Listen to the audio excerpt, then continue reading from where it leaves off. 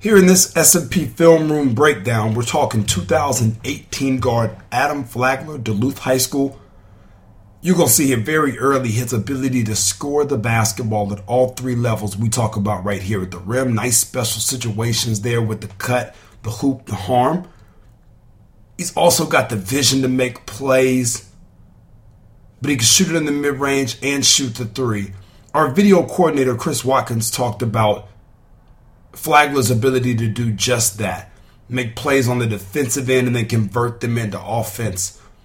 I like Flagler's skill set. You start talking about right there, the nice distribution.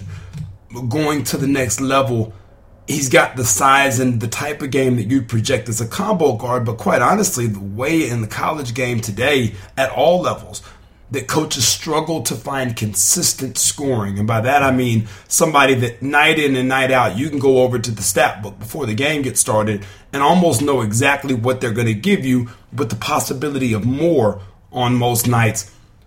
Flagler's ability to bring that to the table, I think, lends itself more to him playing as a scoring guard. As you're watching these clips over and over and over, and his ability to knock down the three-pointer. He had 9 threes in a game earlier this year, 43 points. That's his season high. Here it is again in the pull-up. It's tough to find guys who can not only score the basketball but do it efficiently. Right at 17 points, 4 rebounds, 2.5 assists per game. 3 made threes a game. As you see him knock down another one. Just short of 50% from beyond the arc, 80% from the free throw line, 54% from the two.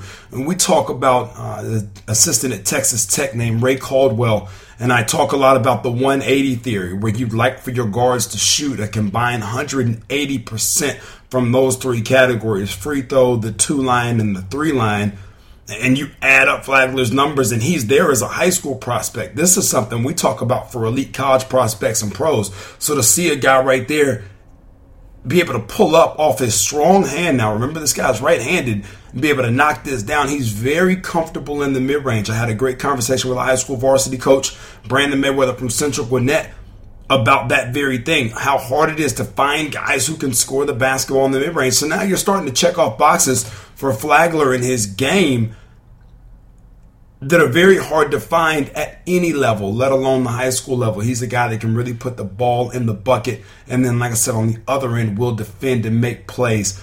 Gwinnett Tip-Off Club Player of the Month, November, December, representing Duluth there. MVP of the SEAB Atlanta Hoop Festival 2016, second consecutive year for that as well.